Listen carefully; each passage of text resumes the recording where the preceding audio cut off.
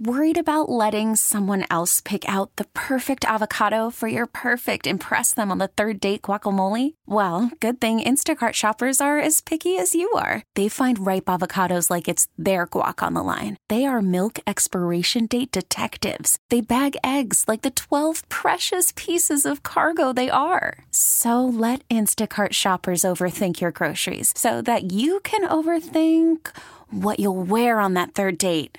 Download the Instacart app to get free delivery on your first 3 orders while supplies last. Minimum $10 per order. Additional terms apply.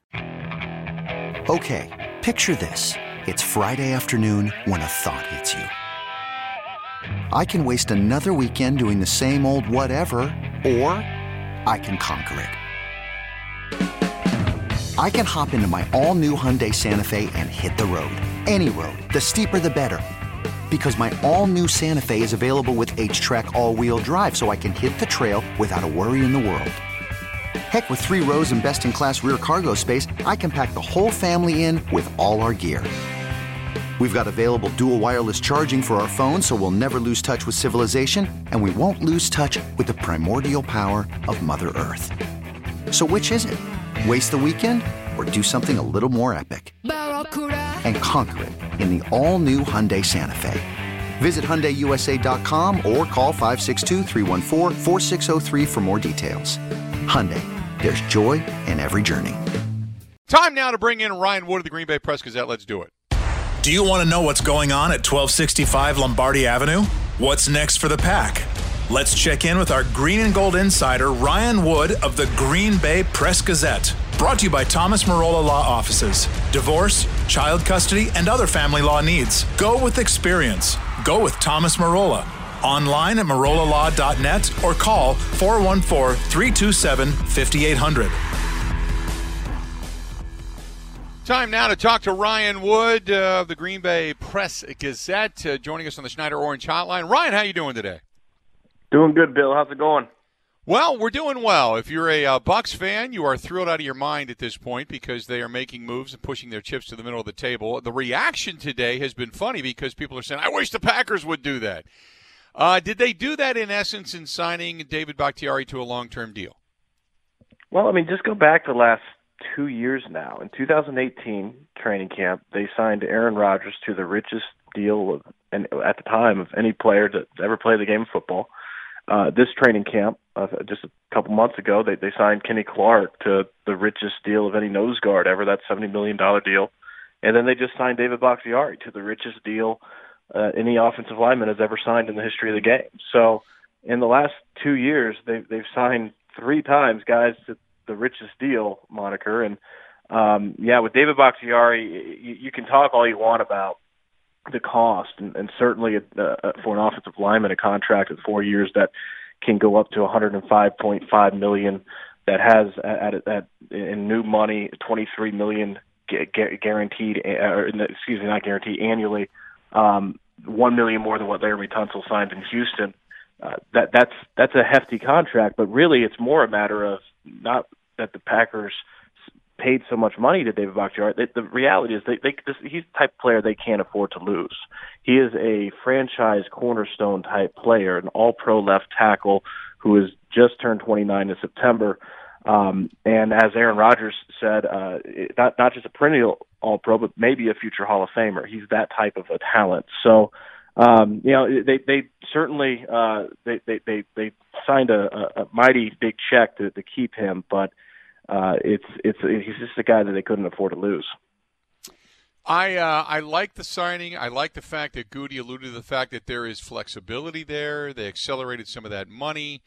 Do we know what they're going to have to spend next year when it comes time for free agency and signing some of the others that they currently have in the fold? Yeah, right now they're expected to carry over $5 million into the cap next year, which is expected. It's likely to be dipped to $175 million, which would be about $20 million less than what it is right now. It's a situation where they're going to have to make some really tough decisions, even with the flexibility. At some point, you can't continue to sign players to the richest contract that's ever been signed before. I mean, even with the cap manipulations, at some point that well does run dry. We don't know where that point is. There's certainly a lot of things in terms of cap manipulation that they can do, whether it's cap casualties, whether it's transferring non-guaranteed money into guaranteed money with certain contracts and kind of adding that into the proration to limit the cap hit and to spread it out more evenly over the years. There's things that they can do. We know that. We just don't know what it is yet. And I'm sure Brian Gutekunst and Russ Ball have a plan that they're mapping out and that they're going to follow. And we'll just have to see at the end of the day whether that plan includes Aaron Jones, whether it includes Kevin King, what to make of Corey Linsley and Jamal Williams' futures with this team. Those things I think are very uncertain at this moment. I do appreciate the fact that it's going to go down and that there's not going to be a lot of room. It seems, though, that there's going to be numerous teams that are going to have players. It's going to be kind of a bloodletting for a lot of teams because they're already over the cap, and they're going to have to figure out ways to get under the cap, which means there might be a glut of valuable players on the market that you may be able to pick up as kind of a stopgap measure for the next year or two, right? No, that's very true, and that's something that's important to keep in mind, is that when the cap dips to $175 million, it's not just dipping for the Packers. It's dipping for all 32 teams. And so the situation the Packers are in, they have plenty of company with that, and there's going to be market ramifications throughout the league, not just for the Packers, but for everybody. So, the reality is some of these deals coming in now, David Bakhtiari, in 2016, he made it very clear that season that he was not going to have any negotiations once week one began. That's why that deal, his second contract in 16, was signed on the eve of week one, which just happened to be against the Jacksonville Jaguars, ironically enough. But that there was a deadline there. That's why this year he never imposed the deadline. If you wanted to sign an extension in the middle of November and the money was right, by all means, because I think players realize that with the declining cap throughout the league coming up this spring, the market is going to be altered in a way that they have not seen in a very long time, because over the last decade, the cap has gone nothing but straight up. It's taken the elevator straight up, and it's going to be very different this spring. I do want to get into the nuts and bolts of this team. Good win this past weekend, even though it was ugly. Look, they were supposed to beat them. The spread was 13.5, one of the bigger spreads of the weekend. The Packers just struggled. It was a windy day. You're missing your secondary.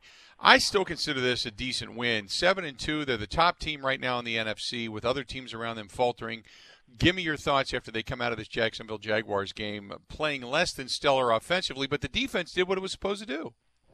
Yeah, it's kind of interesting that the defense got such a hard time coming out of this game, because in a lot of ways, what have we been saying, Bill, that eventually the defense was going to be in a position where it had to win a game for this team. Right. And it was in that position Sunday. They got two stops.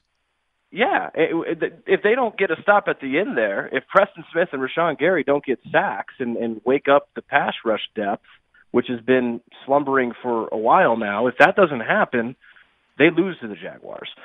With that said, if you wanted to go glass half empty, I mean, they did give up 109 yards to James Robinson, who is a very good running back. I mean, he's having a heck of a rookie year, but the run defense is still an issue. And I think that what's most troubling about what happened is that, if this is just a one-off, you can kind of understand it. Terrible weather, crazy wind. They played like a team that knew it could sleepwalk against the Jaguars and still win. They knew that they could, and they did that. They sleptwalked through the game. They still won. The problem is that the same thing happened 2 weeks earlier against the Minnesota Vikings. And the only reason why the Packers didn't lose this game, too, is because the Jaguars are far worse than the Minnesota Vikings. If not, they would have lost this game. So when Matt LaFleur gets on the Zoom call after the game, and he was he really took it to his entire team, himself included.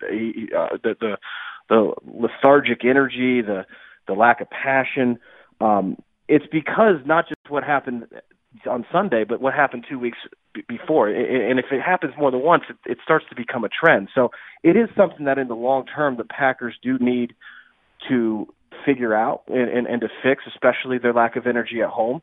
With that said, you'd like to have that problem when you're sitting 7-2 and the number one seed in the NFC. At the end of the day, like Bill Parcells said, you are what your record says you are. This is a 7-2 team. It's number one in the NFC.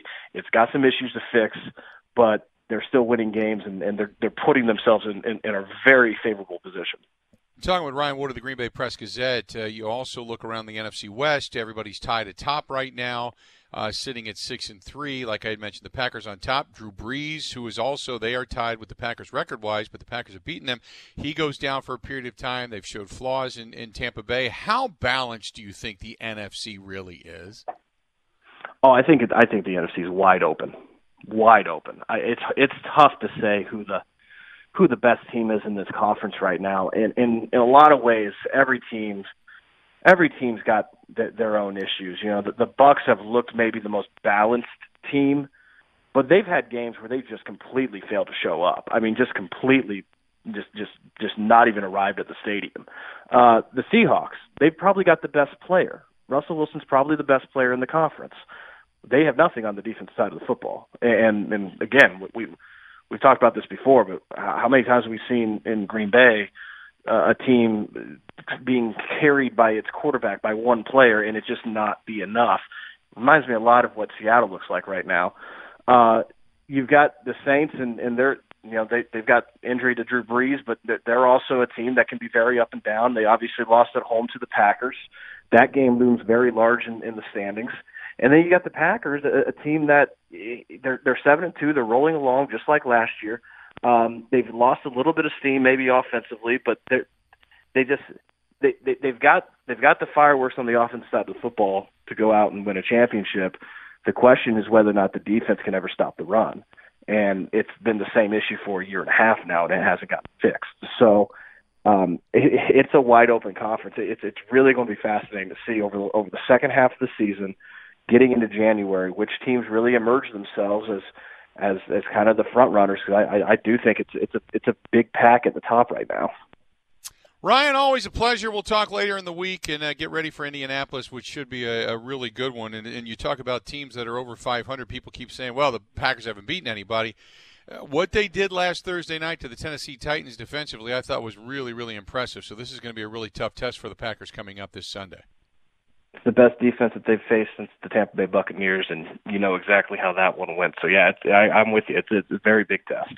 Yep, no doubt about it. Ryan, appreciate it. There you go. Ryan Wood of the Green Bay Press-Gazette, PackersNews.com. You can find him on Twitter @ByRyanWood, @ByRyanWood. He joined us on the Schneider Orange Hotline. Schneider hiring drivers right now. You work hard, they treat you fair. 80-plus years they've been doing it. Call them. 800-44-PRIDE or go to SchneiderJobs.com. This episode is brought to you by Progressive Insurance. Whether you love true crime or comedy, celebrity interviews or news, you call the shots on what's in your podcast queue. And guess what? Now you can call them on your auto insurance too with the Name Your Price tool from Progressive. It works just the way it sounds. You tell Progressive how much you want to pay for car insurance, and they'll show you coverage options that fit your budget. Get your quote today at Progressive.com to join the over 28 million drivers who trust Progressive. Progressive Casualty Insurance Company and Affiliates. Price and coverage match limited by state law. Okay, picture this. It's Friday afternoon when a thought hits you. I can spend another weekend doing the same old whatever, or I can hop into my all-new Hyundai Santa Fe and hit the road. With available H-Track all-wheel drive and 3-row seating, my whole family can head deep into the wild. Conquer the weekend in the all-new Hyundai Santa Fe. Visit HyundaiUSA.com or call 562-314-4603 for more details. Hyundai, there's joy in every journey.